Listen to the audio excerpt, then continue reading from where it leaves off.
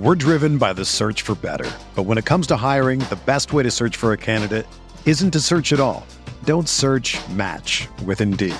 Indeed is your matching and hiring platform with over 350 million global monthly visitors, according to Indeed data, and a matching engine that helps you find quality candidates fast. Ditch the busy work. Use Indeed for scheduling, screening, and messaging so you can connect with candidates faster. Leveraging over 140 million qualifications and preferences every day, Indeed's matching engine is constantly learning from your preferences, so the more you use Indeed, the better it gets.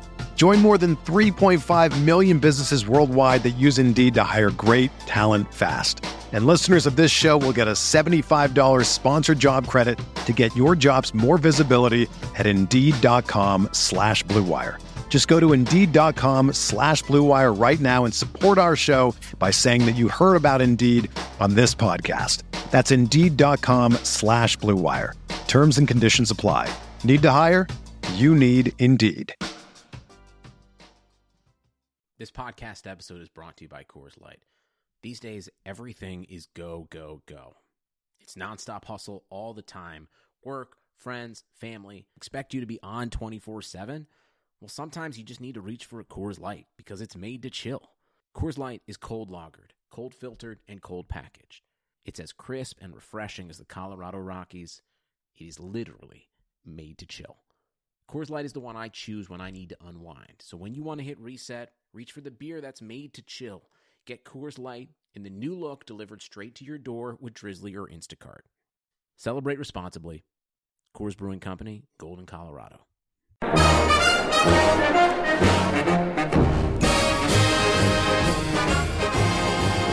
Welcome back to the Bear Report podcast. My name is Jeremy Stoltz. I'm the publisher of BearReport.com. Here today with Bears insider Aaron Leming on what is probably could be considered by a lot of Bears fans a little kind of a mini Christmas day. Would you agree?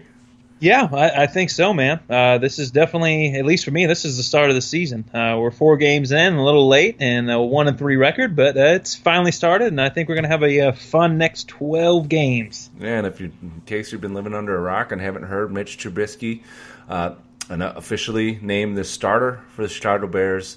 Mike Glennon has been demoted after a very forgettable 4-game stretch, but I think, like you said, it's almost been like we've been in the preseason the last 4 games.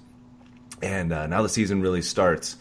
And I think you called this, first off. You said this is going to happen in 2 weeks ago. Was that the podcast that you said you thought it was going to be week 5? I think so. Yeah. That sounds right. You were ready for it, and I think it makes a lot of sense. I mean, you have 11 days off in between games. You have a lot of time to get him prepared. It's a better situation to put a rookie quarterback into than thrusting him into the halftime of a blowout loss or trying to beat one of the teams that were in the championship games last year. I think now is the time to do it. I think Glennon proved, and we'll talk about this, but I mean, Glennon going way back to OTAs proved that he wasn't capable of getting the job done. But your overall thoughts on the move and the decision to elevate the kid to the starting position. Well, I think when you really look at this, I think this has been a long time coming. But what I will say is that I think this last game really put the cherry on the top. I made the prediction, and it's been something I've been kind of sticking by for a while. But I'll be completely honest. I mean, there's part of me that wasn't remotely confident that it was going to happen, but. And it's kind of funny because it seems like the big changes have seemed to come either directly after or have been set in motion after a blowout loss to the Packers on primetime television. I mean, we go back a few years ago, and that was kind of the deciding point for when Trestman got fired, and then we come back this year, and here we are going into week 5 with a new starting quarterback that ultimately they wanted to sit the whole entire year. So I think it's really exciting. I mean, but the thing that we need to, or at least I will caution people on, and this is coming from a huge Trubisky fan, is that people need to understand that he's going to make mistakes. Now, I think he's going to be 100% better than Glennon. I think he's going to open up the offense a lot. I think he's going to be able to do a lot of things that we were hoping to see coming out of the preseason. But we also have to understand he's a rookie with limited starting experience in college, so he's going to make mistakes. Even look at Deshaun Watson. I mean, for as good as his last 2 weeks have been, he's still thrown 3 interceptions total. So I think people just need to understand you got to take the good with the bad and really understand that 2017 isn't the end game here. This is basically 12 bonus games of development for Trubisky, and I think this is ultimately going to set the Bears up for much better success, short term and long term. But it's really going to shorten the timeline of when they can be successful by getting him in these last 12 games. So that's my take. I'm excited, but I also think that the expectations need to be tempered a little bit. I mean, this isn't going to be. We're probably not going to see him do what he did against the Broncos in preseason. I think, the defense is obviously going to be much tougher and much more complex, and he's not starting off with an easy team. But I think there's going to be a lot of good, and, there's going to be some bad, but we just have to take the good with the bad. Well, I think most people realize that there are going to be some mistakes. Anybody who expects Trubisky to be perfect is kind of a moron, in my opinion. Like you pointed out, even with Deshaun Watson almost beating the Patriots, I think he tied a rookie record yesterday with 5 touchdowns for a rookie quarterback, 5 total touchdowns, 4 passing, 1 TD, or 1 rushing. But like you pointed out, he's still making mistakes. Deshaun Kaiser, they threw him out there in Cleveland, and that's a situation that is somewhat similar to Trubisky in terms of what he has to throw to Kaiser up in Cleveland. Something I want to get to, because you bring up a good point. He is going to make mistakes, and when you're throwing to the caliber of receivers that Bears have right now, I mean, when Kendall Wright and Marcus Sweeten are your top 2 guys, you can't expect them to be winning a lot of those 50-50 plays that guys like Aaron Rodgers, and Ben Roethlisberger, the big name quarterbacks, they have that luxury. They have those big name number 1 wideouts. Matt Ryan has Julio Jones. Andy Dalton has AJ. The Bears don't have anything close to that. So there aren't going to be a lot of opportunities for I don't foresee the wide receivers bailing him out in a lot of these 50-50 opportunities. So he's going to have to be crisp. He's going to have to be clean. He's going to have to play really smart. Otherwise, he is going to make mistakes and he's going to turn the ball over. I expect that to happen. Like I said before, if you expect him to be perfect, that's silly. Those are, your expectations are way out of whack. But that said, I've seen him play since rookie minicamp, and I said it back then, the kid's for real. And I'm with you. I'm excited. I don't even call myself a Bears fan. I grew up a Bears fan, but I'm not a Bears fan anymore. But I'm real excited for what he's going to bring to the table, because I think he's going to make mistakes. But, man, I think he's going to make plays, and I think he's going to make a lot of exciting plays, because that was the biggest thing with Mike Glennon, is that he was unable to extend plays with his legs. He was unable to move in the pocket. If protection broke down, he broke down. I mean, it was a mess if everything didn't go correctly. And even when everything did go correctly, he was inaccurate. He couldn't get past his first read a lot of times. And that might be an issue with Trubisky, but I've seen Trubisky go through his reads in a way that Glennon was never able to do. So, Glennon kind of laid his own bed, and now we get to see what a real, what a quarterback with some mobility can do, because now I think you can run the bootlegs. You can run those rollouts that we haven't seen since week 1, since Glennon was destroyed on his first rollout. Have they run a rollout or a bootleg since then? Do you remember seeing one? I want to say that I saw one, I think it was 2 weeks ago, but then again, man, it's hard to even pay attention to the offense when they're on the field unless I'm yelling at Glennon through the TV. I'll be honest. Yeah, it's been rough, and let's talk about Glennon here, because we were talking a little bit about Trubisky, but to kind of finish that thought first, I think the mobility factor with Trubisky does a couple of things. I think it opens up the playbook, allows you to run those plays that you weren't comfortable running with Mike Glennon, but it also allows you have the opportunity for your quarterback to extend plays, or to at least move around in the pocket and buy a little bit more time, things that Glennon wasn't able to do. I think that alone is going to be the thing that is most noticeable with Trubisky, other than probably his ability to throw on the run. But again, that goes back to the rollouts, the bootlegs, and his ability to extend plays. So all those things, I think, is going to result in a lot of big plays. Is he going to make mistakes? Absolutely. But I said from day one, the kid's for real, and I'm really excited for it. Now, let's talk about what Glennon did to really get put in this situation, and then we'll discuss what he could have done to maybe not, or to still be the starter. But what did we figured out his yards per attempt? Well, his average yards was 6 on the season per attempt, which is just so sad in so many ways. But passer rating of 76.9, mobility rating of 0, 8 turnovers over the first 4 games for the guy who was supposed to come in here and not be the anti-Jay Cutler and be the guy who was supposed to take care of the football. And none of those turnovers happened in the first game. So those 8 turnovers is all come over the last 3 contests. Bears were luckily able to win one despite him. But, he didn't play well. He didn't look good. The offense didn't look good. Let's say Glennon did look decent. Are we still talking about Trubisky, though? Was he really just a stopgap? Or is this really based on his performance and the fact that he just kind of stunk out there? Oh, I 100% think it's all Puck Glennon right now. I mean, they can say whatever they want in terms of, Mitch Trubisky's ready.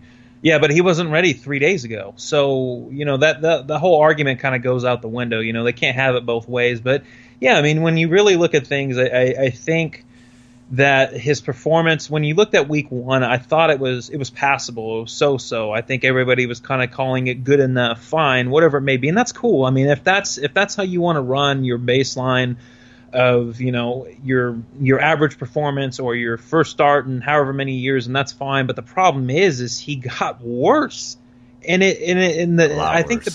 lot worse. And that's the thing, because you look at what he did in week 2, and he was just awful. I mean, there's really no other way around it. It was awful. Week 3, he wasn't very good. He threw 1 interception, should have had another one. But the thing is, he only threw for 101 yards. And then you go in the last week, and here's the thing, okay? The Bears defense, they have a pretty good defense. I'd say probably bordering top 10 to top 12. They're still not getting turnovers, but here's the thing: if your defense, gives up a long drive like they did against Green Bay, and they get a touchdown, the first thing that you should be doing is not turning the ball over right off the bat. And what does he do? The first thing he does is he drops back. He has 5 or 6 seconds in the pocket. He had Zach Miller wide open. He sits back, he hesitates, he takes a sack, he fumbles the ball, and then next thing you know, a play or two later, all of a sudden it's 14-0.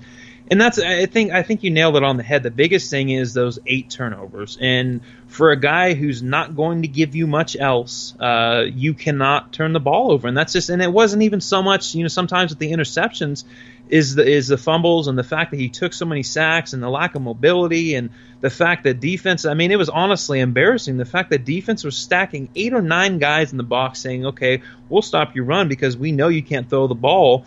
And then Glennon comes out and he throws the ball, and anytime that he throws past 5 or 10 yards, it's almost an interception because he's so inaccurate and he's so indecisive and he's just no confidence. So I think, when you really look at what Glennon did, I think it was really a worst case scenario for him. And it's weird because when you go back and at least when I watched him, especially at North Carolina State, he wasn't this kind of quarterback. And I think for the first few games with Tampa Bay, he wasn't that kind of quarterback either. But he played for such a bad team, for such a bad offense, behind such a bad line with really no targets outside of Vincent Jackson that first year in Tampa Bay. It's almost like it really screwed his development up, and he really never rebounded with the confidence aspect. So I think, I don't know. I mean, really, it's just the ability to not do anything except bad things. I mean, you really look at it, and I'm sitting back there watching the game, and after I finally realized, okay, this last game with the Packers, it's like, okay, after I understood the Bears are not going to win this game, they're not going to go 2-2, there's not going to be some miraculous recovery, and maybe the season isn't lost, and I still don't know if it is because they finally made the switch. But after I finally got past that, it's like, man, just keep throwing interceptions, keep turning the ball over, make this as obvious as possible to push the Bears into a situation to where there's no other decision to make except to bench him. And that was my ultimate goal. Like, I would have been irritated with Sanchez, but just put Glennon on the bench. Just do it and be done with it, because ultimately this is probably the last snap he's going to take as a Chicago Bears quarterback. And I couldn't be happier because he seems like a good dude. But, man, watching him play, I had some awful, awful thoughts about him. Well, and he definitely earned or definitely made, much more than he earned. He's Mike Glennon's going to do just fine with the $18.5 million, I guess, guaranteed that he's going to make from the Bears. So I don't feel all that bad for him. And, Trubisky gets knock on wood, Trubisky gets hurt, we're going to see a whole lot more Mike Glennon in the future. So we may not be done talking about him yet, but he definitely, if he only played 14 games, man, he really didn't do a whole lot to make $14.5 million and ultimately $18.5 million. But I do think the situation was really bad for Mike Glennon, I think, and he didn't respond to it well. I remember the first interview that he gave during the OTAs. And he kept saying, "I just have to worry about this year," and you could tell not only did he not exude confidence, and you talked about some of that, his confidence eroding, but you could tell he felt the pressure of and kind of shock of what the Bears did with getting a first round quarterback, moving up to get him at the second overall pick. You could tell that he knew the writing was on the wall. He wasn't comfortable from the start. And he crumbled under the pressure. I know you and I discussed it, and the possibility of that exact scenario happening. And unfortunately for the Bears and for Bears fans, they're 1-3 because of it. Because like you said, the Bears defense, you said they are, in terms of yards per game, they're a top 10 defense. They have the 7th ranked rush defense in the NFL. The problem is they're giving up a ton of points. They're 27th in the NFL in points allowed, and that's just. It has a lot to do with, like you said, if you go out there and Aaron Rodgers wears you down, the last thing you want to do is get a 30-second break before you have to go back out there and face Aaron Rodgers again because your quarterback can't hit a wide open tight end in the left flat. I don't think Mitch Trubisky makes that mistake right there. You know what I'm saying? So I'm really looking. I think eventually it was going to happen, no matter how good Mike Glennon played. I think the Bears. Unless they were in the playoff hunt, I think as soon as it got out of hand, or as soon as it looked like it was out of hand, they were gonna pull the plug on Glennon. I think they wanted from the very start to play Trubisky, and the fact that Mark Sanchez has been a healthy inactive the first 4 weeks. Leads me to believe that they knew that he was ready, so they were just kind of waiting for that good reason. And also, we talked about a lot. This first stretch of the season is brutal, so it wasn't an ideal situation to throw him out here against one of those teams. Now the season, it's not lost, and we'll talk about this here in a second. But there's a little less pressure coming out with a 1-3 team. You have these 11 days to prepare. I think it's a very good situation for him, and I think. He could come out and play very well. I mean, is he going to come out and light it up and the Bears are going to beat the Vikings on Monday Night Football? I can't say that, but I do think that he gives them many more options on offense. And if the run game's it has the success that it's had recently, I think with Tariq Cohen, if they can use the tight ends, I think there's a possibility that this offense can get a whole lot better under Trubisky. Or am I drinking the Kool-Aid? No, I think this whole entire offense, the whole entire outlook changed, and I actually work with two guys that are Bears fans. And it's funny because I've been telling them, I'm like, dude, you guys are going to watch this game on Monday, and even if Trubisky doesn't play that well, you're going to sit back and be like, wow, this is a completely different offense because everything opens up. And John Fox on the coach's show that just got done ending not too long ago said exactly that. He said, we're going to make tweaks to the offense now that Trubisky's in because of his mobility. And I think that really... it helps on so many levels because I go back and I watched, obsessively, of course, sat back and watched all of his preseason games again and every snap. Hardcore fan right there. Hey, you got to do it. You got to do it, man, and especially with Trubisky. So, and going back and watching him, what really stood out to me was the mobility aspect, but what even more within the mobility was the fact that anytime that he's on a run when he makes these throws, and this is something that has been a big change from him since he was at North Carolina, and it's just more of a consistency thing, is the fact that when he throws on the run, he squares up his shoulders every time, and every single time those balls are really on the money, and he's always had good accuracy, but actually going back and looking at some of his college numbers, he wasn't as accurate on the run as you would think. So I think that's been a big development. But I think overall, you look at the offensive line. The offensive line, that was the first game that all 5 starters were together. It's going to take a little bit for them to get their legs under them. They usually start off a little slow and pick up as things go on, usually because there's always some weird change that happens or an injury, whatever it may be. But I have a hard time seeing this offense continue to struggle. Now, I'm not saying they're going to throw up 30, 35 points a game, but what I do think is I think you're going to start seeing a more fluid offense. And I think a lot of that's because Trubisky can drop back in the pocket. He has good spatial awareness. I mean, he knows when the rushers are coming, pass rushers are coming. I mean, he knows when to step up. He knows when to roll out and make a throw. And it's just in his release and his decision making is so much quicker, and it's almost like it was weird. It's like you watch him and you go back and you watch Glennon, and the whole entire thing's in slow motion. So I think when you look at the offense overall, I think we're going to see a lot more mobility. And I think Tony Romo actually pointed that out on the Thursday night broadcast, and he talked about how this offense is more built. Dow Loggins' offense is more built for a guy like Trubisky because it's almost kind of more like a Kyle Shanahan type offense where they're going to do a lot of design rollouts. They're going to move the pocket a lot.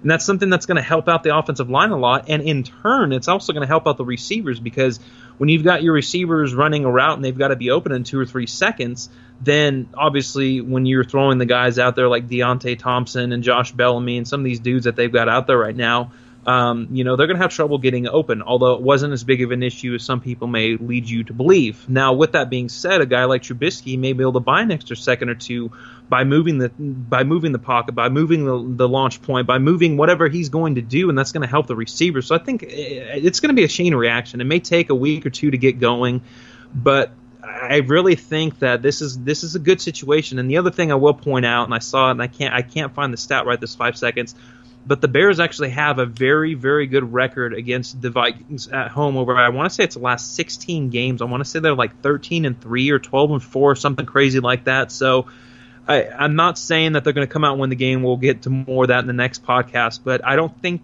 the odds are stacked up as much against them as maybe some people believe. No, I think they have a much better shot in every game going forward now. I mean, everything that you said about Trubisky, I agree with. I think one thing that will be the result of what he brings and how the offense changes is that, I mean, toward the end of the Glennon last couple of games, I mean, once they realized that he couldn't do it, I mean, even from the start of the game, they were just stacking the 8-9 guys in the box constantly, and Bears have still been able to, grind out yardage on the ground. I mean, kudos to the offensive line, to the ground game in general, just to be able to grind out yardage against those types of fronts on an every snap basis. I mean, rarely were teams using nickel dime packages against the Bears, and even if they were still stacking everybody in the box. So I think you're going to see a whole lot less of that now. So you said you talked about the chain reaction of being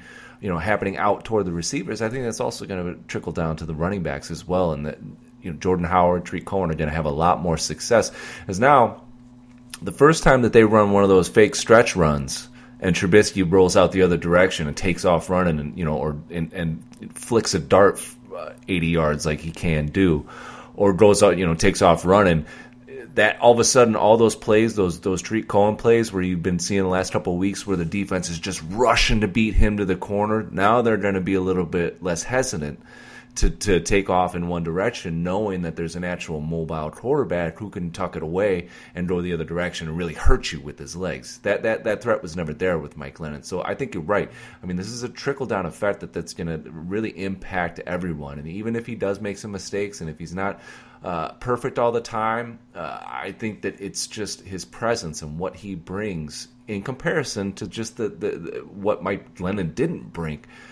Is not only going to open up the offense, but it's going to impact opposing defenses in a very strong way. So I'm really looking forward to seeing what they were going to do. And I think John Foss is right. They are going to change up the offense. They'd be stupid not to not utilize what Trubisky brings on the run. I think your numbers from North Carolina are interesting. You said that he wasn't that good on the run when he threw in college.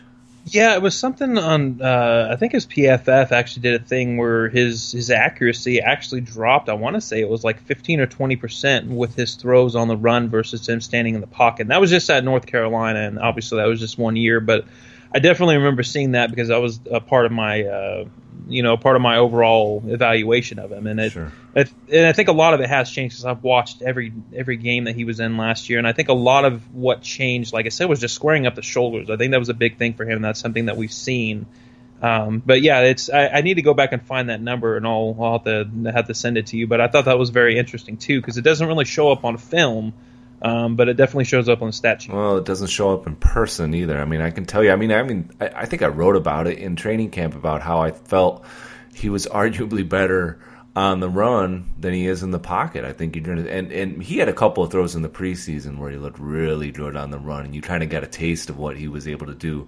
He kind of had, he doesn't have the same type of arm as Jay Cutler, but he kind of has that same flick where he can just, the ball just pops out of his hands and goes 50 yards down the field. The difference between him and Cutler, though, is that with Trubisky, you have that arm, but you also have a high level of accuracy that we saw not only in North Carolina, but I saw it throughout OTAs. We saw it in the preseason. We saw it during training camp. I mean, he's built for the short passing attack that Mike Glennon just was not made for. And I think this is his accuracy, and if he can make quick decisions, if he can read defenses really fast, and those are big ifs right there. Those are the biggest hurdles that he's going to have to overcome here going forward, because the defense is going to throw a lot at a rookie. But if he's ready for that, and if he can work through work in Dow Loggains' system quickly and understand the offense. He should know it by now. I think his accuracy is going to be a huge plus in these short yardage game, because the Bears so often rely in this type of offense, you are so dependent on yards after the catch in Yak. I mean, and we see it all. And if you don't have an accurate quarterback, then he might complete the pass, but the pass might be just a little bit behind a receiver. Receiver has to slow up, and that doesn't allow him to catch a ball in stride and keep going and run it and get those yards after the catch. If he's beat the defender, having to slow up allows the defender to catch up to him, make the tackle right after the catch. Those are little tiny differences that make a huge difference in what a wide receiver can do in this type of offense. And I think we saw that a lot with Mike Glennon. Even when he was completing passes, he wasn't putting them right on the mark. And from what we've seen out of Trubisky at North Carolina and what I've seen of him up close, I think he's the type of quarterback who can do that. And I'm excited for it. I mean, I don't think I'm drinking the Kool-Aid too much. I've seen enough of this kid up close. I mean, I really, really think that he's gonna make some mistakes, but man, you guys are gonna love watching him play. Yeah, and I definitely agree. I want to go back to something that you touched on, though, just a minute ago that I thought was a really good point, because you talked about Trubisky's ball placement and being able to get yards after the catch, and I think this is a really good time to kind of point out, and I know there's been quite a few people who have kind of wondered what the difference between accuracy and ball placement is, and I think you perfectly described exactly that, because you have a guy in Mike Glennon who had a pretty high completion percentage, but the problem is any time that he was completing passes, he was never putting his receivers in a position to really get any yards after the catch or put him in a good position to do anything really. Versus a guy like Trubisky, where we saw it in preseason, we've seen it. I'm sure I saw it a little bit in camp. I mean, you've seen it in camp, OTAs, all that fun stuff, and we saw it in North Carolina to where he puts his receivers in a consistent position to not only make catches, but to be able to gain a lot of yards after the catch. And I think that's another big thing that I'm curious to see, and this is just a personal theory of mine. The Bears have had a lot of drops. They don't have good receivers, and I understand that. But what I will say hold on. Don't they lead the league in drops right now? I wouldn't doubt it. I mean, it seems like they have 3 or 4 a game. Yeah, I'm pretty positive they lead the league. I'm sorry, go ahead. No, you're good. But I do think that, at least personally, and I don't have anything to back this up, just a theory, but I think if Trubisky comes out and is as accurate, especially with the ball, with ball placement, as he has been pretty much his whole entire career, anything we've ever seen from him, I think we're going to see less drops, because it's going to put receivers in a better position. Because the thing is, even when Glennon was hitting these guys and raising his completion percentage, a lot of these were not good throws. A lot of these were low. A lot of these were, off the side, whatever it may be. I mean, it's just the overall ball placement of what he was doing was never good, and that's something with Trubisky that he's always been very good at. So it's just a theory, and we're going to see how it works out. I mean, like I said, they don't have good receivers, so I'm sure the drops are still going to come, but I'm going to be curious to see if those drops do go down because of Trubisky's accuracy. And like I said, the main point here is ball placement, and ball placement over accuracy. You can have a completion percentage that's high and still throw bad balls. We saw that from Glennon this whole entire time, but I think now we're going to see these go hand in hand with each other, and I think we're going to see better results. Yeah, I think you might be right. We'll see. I mean, it's easier to catch a ball when it's thrown right at your chest. So you might be right, and I think that there's going to be an impact with. John Fox talked about the creative offense. I think that especially is going to be impactful with Tarik Cohen. I mean, now that you have a mobile quarterback, you've already tried a whole lot of different things with Cohen. I think they're going to continue to try and be creative with him. But now that you have a mobile quarterback, I think you can get even more creative with what you can do with Cohen, especially on these bootlegs and these rollouts, and using him as a receiver and exploiting the mismatches. I mean, an accurate quarterback who can get the ball to Cohen, the kid's going to catch 100 balls this year probably, if Trubisky understands what he has in him, and I think he does. So I think that you're going to see a lot. As productive as Cohen has been, I'm really excited to see what he can do with Trubisky under center. And also, don't forget that from day one, rookie minicamp, him and Adam Shaheen developed a really good chemistry. They were roommates, and throughout training camp, they found each other a lot because they were working with the second and third teams together. So I think he's going to look more for Shaheen. Shaheen's snap count has risen, I think, almost every week so far. So I think they're going to continue to raise that snap count for him, and he's going to be a bigger part of the offense because I think Trubisky is more likely to look for Shaheen than Glennon was. One of Glennon's interceptions, wasn't it Shaheen who was running wide open in the right against the Buccaneers in the right flat? Yeah, when he forced it in Deion Sims in triple coverage. Yep. Yeah, that's a pass that Trubisky would have thrown to Shaheen. So, there's a lot to be excited about in terms of what Trubisky brings to the table. I think we've covered a lot of that, but I think one question a lot of people are asking is, and you kind of brought it up earlier, is this season over? 1-3. What kind of chance do the Bears have? I don't have an actual number in front of me, but I did do a little bit of research. It seemed like almost every other year, a team, or maybe every third year, dating back to when they changed the playoff format. I think it was 1990.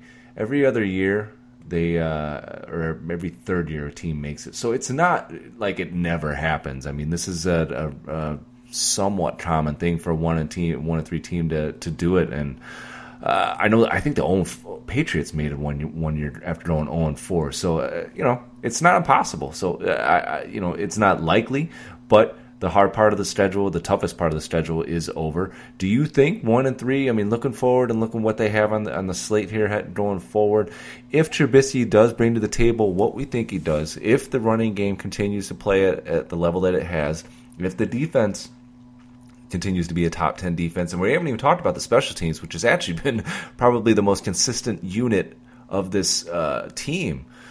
What are the chances that all of a sudden they can rip off a few wins and get right back into this?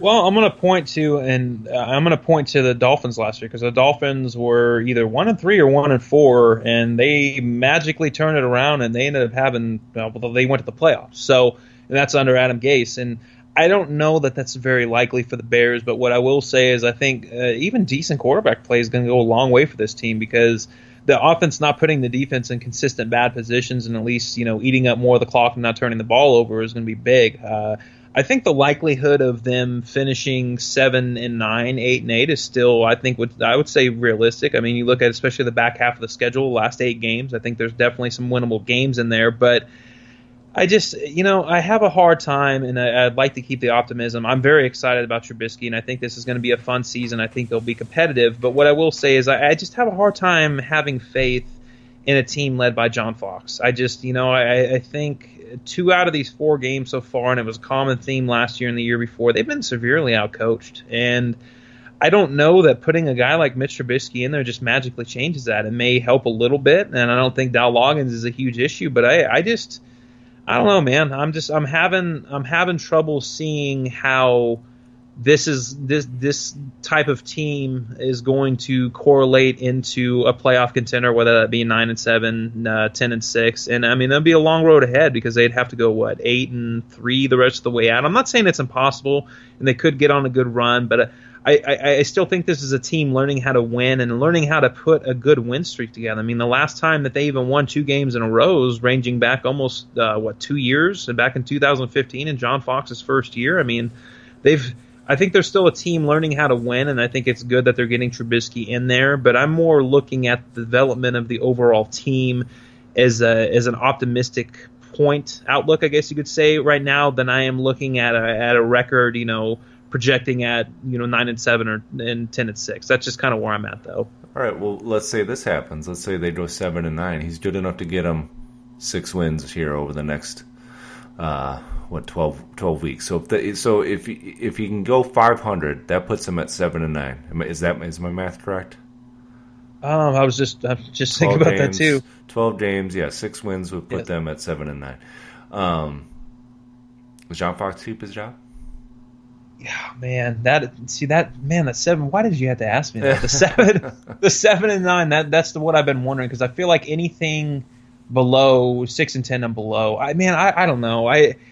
I've talked to a few people, and even like Ben Albright has kind of brought up that it's going to take a lot for John Fox to come back. But I don't know.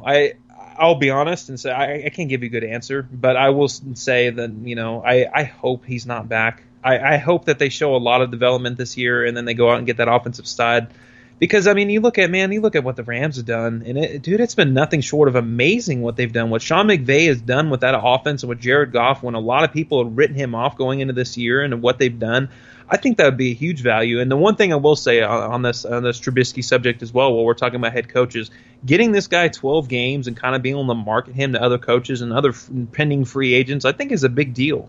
So I just think there's a lot of positives, but man, I hate to say it, but I hope John Fox is gone after this season. Another thing to keep in mind too is Vic Fangio's on the last year of his deal. There was some reported strife last year, and I mean, when you really look at this coaching staff and as a whole, I mean, does John Fox have any remote value when Vic Fangio leaves, or if he was to leave? I don't think so. Yeah, those are great.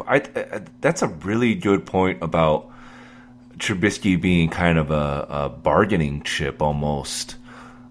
If you want to try and reel in or lure in one of the that big name up and coming head coach, I mean, guys might want to, that's a situation that a head coach might want to be put in. You got a decent defense, you got a good run game, and now you have this what we believe to be franchise quarterback. That's a really good point. And if they want to, if they want teams to be interested in them, or I'm sorry, for the good coaches out there to be interested in them coming here, because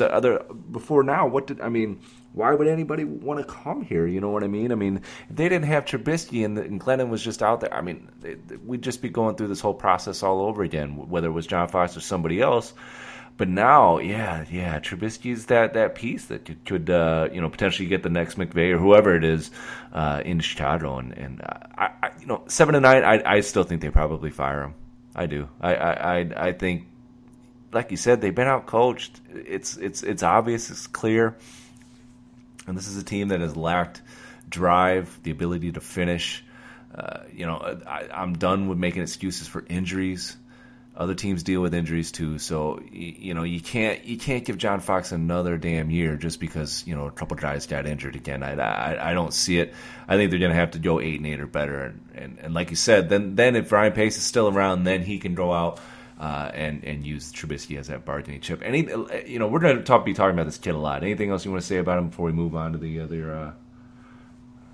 No, not really. I mean, just kind of little bit before we move on about the head coach thing. I do think I know you don't feel that Ryan Pace is safe. I think he is, but I do think that with starting Mitch Trubisky, I think his clock has started, and I think he's at very best he's going to get another head coach. But I think that head coach is definitely going to have to come this year. So I mean, if it was me personally, and this is just my train of thought, if it's anything short of something that I feel that I can get in the playoffs next season with a coaching staff, I'm cutting bait and finding somebody else, because I really do believe that with you're basically starting Trubisky for almost a whole entire year outside of 4 games. So, I mean, you're looking at probably this year and next year is kind of a safe zone. But I really do believe, and that's obviously giving him some leeway. I really do believe that, I mean, it's kind of getting to that now or never point for him. So he better realize that if John Fox isn't the coach that he wants or the coach that he feels that can get them in the playoffs and keep his job, then he better make a switch. When you make it to a point about Fangio being in the last year of his contract, too, I think if Fangio leaves, the odds of that actually happening under John Fox go down dramatically. But let's move on to a couple of things that happened here over the last few days since we had our last podcast. Danny Trevathan, big hit on Davante Adams. He's been suspended 2 games. Bears won't see him until 3 weeks from now. What did you think of the hit, and did you think the suspension was warranted? Man, this is tough, and I know I'm going to probably piss some people off here. Well, one, he is appealing it. There's some speculation that could go down in 1 game. Here's the thing. I think it was an illegal hit, and I'm not going to debate that, or at least if you want to talk about it, we can. But I'm not gonna try to deny that to anybody. But what I will say is, I don't think it was a dirty hit. I really don't. And I think when you really look at the logistics of what goes on with NFL players, I mean, that was a play. I know a lot of people said, oh, well, Davante Adams will stop. Well, I got news, man. I've watched that replay a few different times, and by the time Danny Trevathan made his mind up to make that hit, he hadn't been stopped yet. And I've seen the Bears blow multiple tackles. And it could have looked really bad if Trevathan would have held up or not made the hit, and he'd have somehow got away from Adrian Amos and scored a touchdown. Now, I do think when you look at it, I mean, that was scary, man. He got knocked out, and it's unfortunate, and I'm glad he's all right. But I do think it warranted a suspension just because of, nowadays rules or whatever. But what I will say is I think 5 years ago, this hit would have probably been either legal or he would have been fined, and that would have been the end of it. I don't see any malicious intent in there. I understand why people are so upset, and I understand that people want to see that come out of the game. But you also have to understand, man, these guys are really freakish athletes with huge speed and huge strength, and it's not just as easy for them to be able to stop on that dime, and it's instinctual for them, and I think that's kind of hard to take out of the game regardless of, especially when you got a guy going down on the ground and another one, looking to hit the guy in the chest, and the next thing you know, the target on the chest is all of a sudden the guy's head. I mean, it's just hard to really make a determination in such a short amount of time. That's my take. Well, I agree in the fact that this is a very fast game played by freakishly big, fast, powerful players, and to expect them to be able to hit a little tiny mark moving so fast is it's unrealistic in a lot of scenarios, and I think that's where we've seen a lot of the officiating be very sketchy, just because they put them in very tough situations where you don't know, what is right and wrong after a while.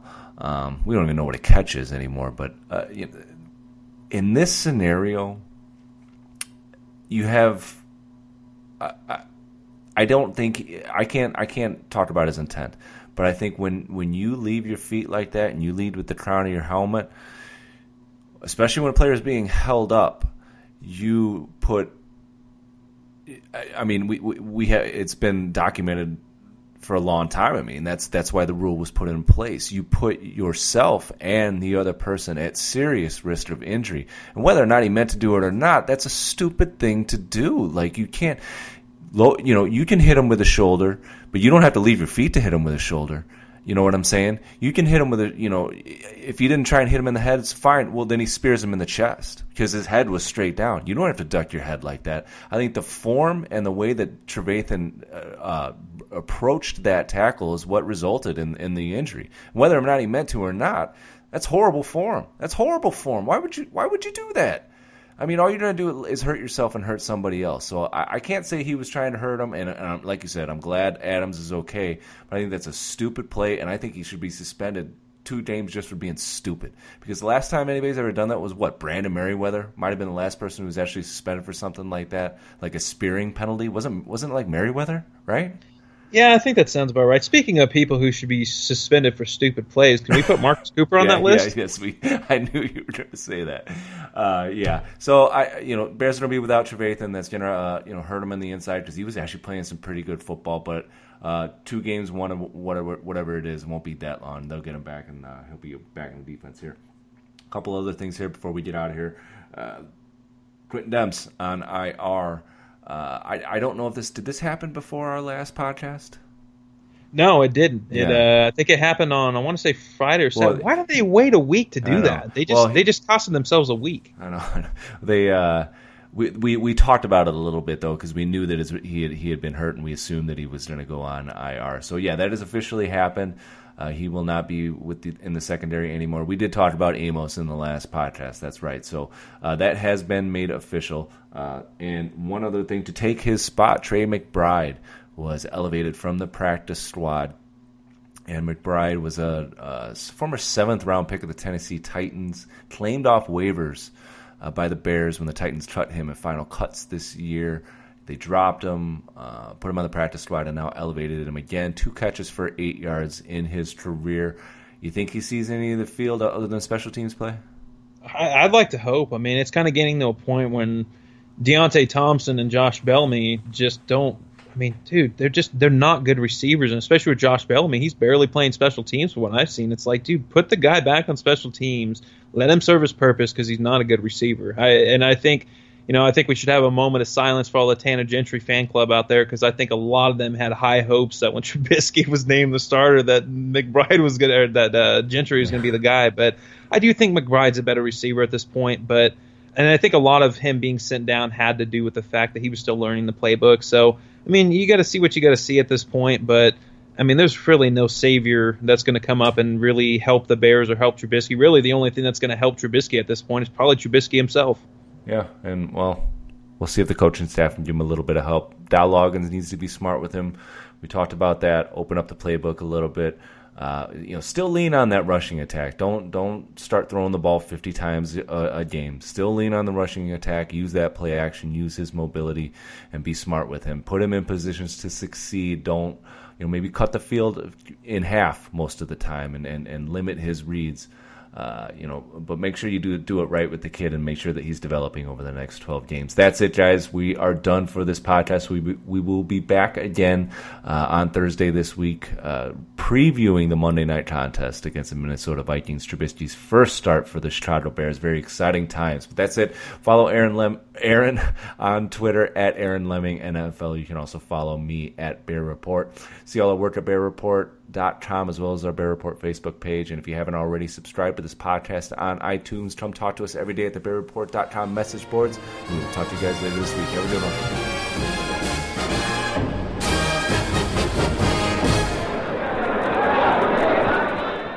Nobody builds 5G like Verizon builds 5G.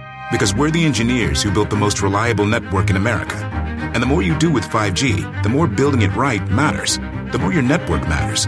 The more Verizon engineers going the extra mile matters. It's us pushing us. It's Verizon versus Verizon. 5G built right from America's most reliable network. Most reliable based on rankings from RootMetrics second half 2020 U.S. report of 3 mobile networks. Results may vary. Award is not an endorsement. For the ones who work hard to ensure their crew can always go the extra mile, and the ones who get in early so everyone can go home on time, there's Grainger, offering professional-grade supplies backed by product experts so you can quickly and easily find what you need. Plus, you can count on access to a committed team ready to go the extra mile for you. Call, click Grainger.com, or just stop by. Grainger, for the ones who get it done.